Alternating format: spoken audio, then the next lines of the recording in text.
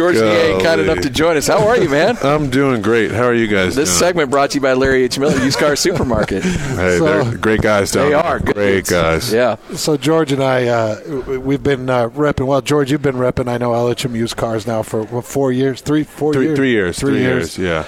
And we got to put together a nice commercial. Did you see the final product? No, I haven't, but I got to get down there and tell those guys, why haven't you sent it to me? I know. I'm the priority here. I'll show it to you in the break. You should have final say over the final cut too. You're like, nope, that's got to go. Let's put this in. Well, he basically ran production out there. He did. He's like, let's do this. Let's try this. It was fun. It was a lot of fun. Your commentary was stellar. Let me tell you, it was fun. I didn't know he had it in him because right now he's so serious and asking questions, and then he breaks us out. I'm like, who are you? That's what we do every day, honestly. Yeah, we basically sit here and bag on each other all day. So when I got all these Larry H. Miller Used Car Supermarket GMs on the court with you guys, I'm like, oh my God, let's wreck them. And Travis Johnson, he came over. He's like, hey, just blow them up. I was like, do they don't have egos? Like nothing's going to collapse? He's like, no, just melt them down. Yeah, they call Travis Johnson Mr. Generous, but I don't know. Maybe not to his own employees. Yeah. Hey, how excited did you get this season started? Oh, I'm thrilled, man. You just look at the pieces that we brought in. It's just, you look at it you take a step back and you're like, the guys that we brought in make the game so much easier for everybody else, and that's just going to be a luxury. Obviously, you keep guys like Rudy and Joe and Royce and Donovan, and you just add pieces to that, and it just makes life a lot easier. And I'm just so super excited to get to practice, just to see it and feel it, and then we play this weekend, so that's even better.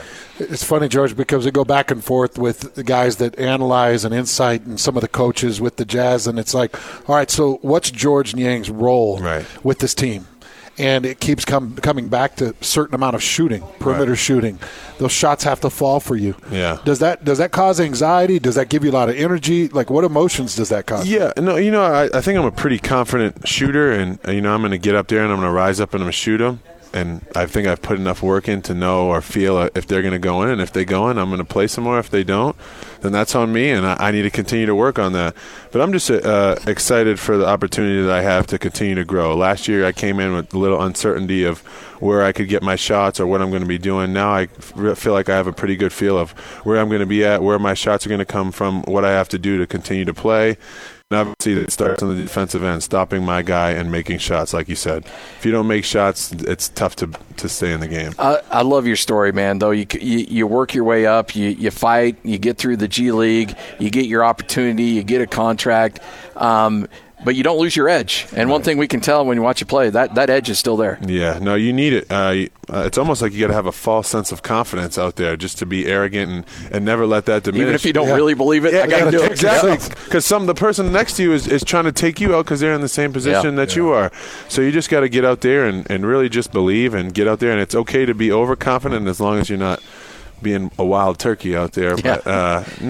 But like you said, I mean, you just got to have an edge to you, and you always got to know that someone's gunning for your spot, and you just have to prove yourself day in and day out. The other thing we know, George, you've got to come back and fly defensively. Yeah. That's it. So you've got to have some buckets fall, but you've got to play defensively almost perfection. Perfect, yeah. So your thought, like I know obviously good conditioning is going to be huge for you, and I'm sure that you've improved in that, but I want to know defensively, what kinds of things can you do to take another step? Yeah, I know. I've been watching a lot of film on Draymond Green on how he takes angles when he's switching, or how he baits guys into different things. Because I was watching a lot of film on him, and he never gets put in too many uncomfortable positions.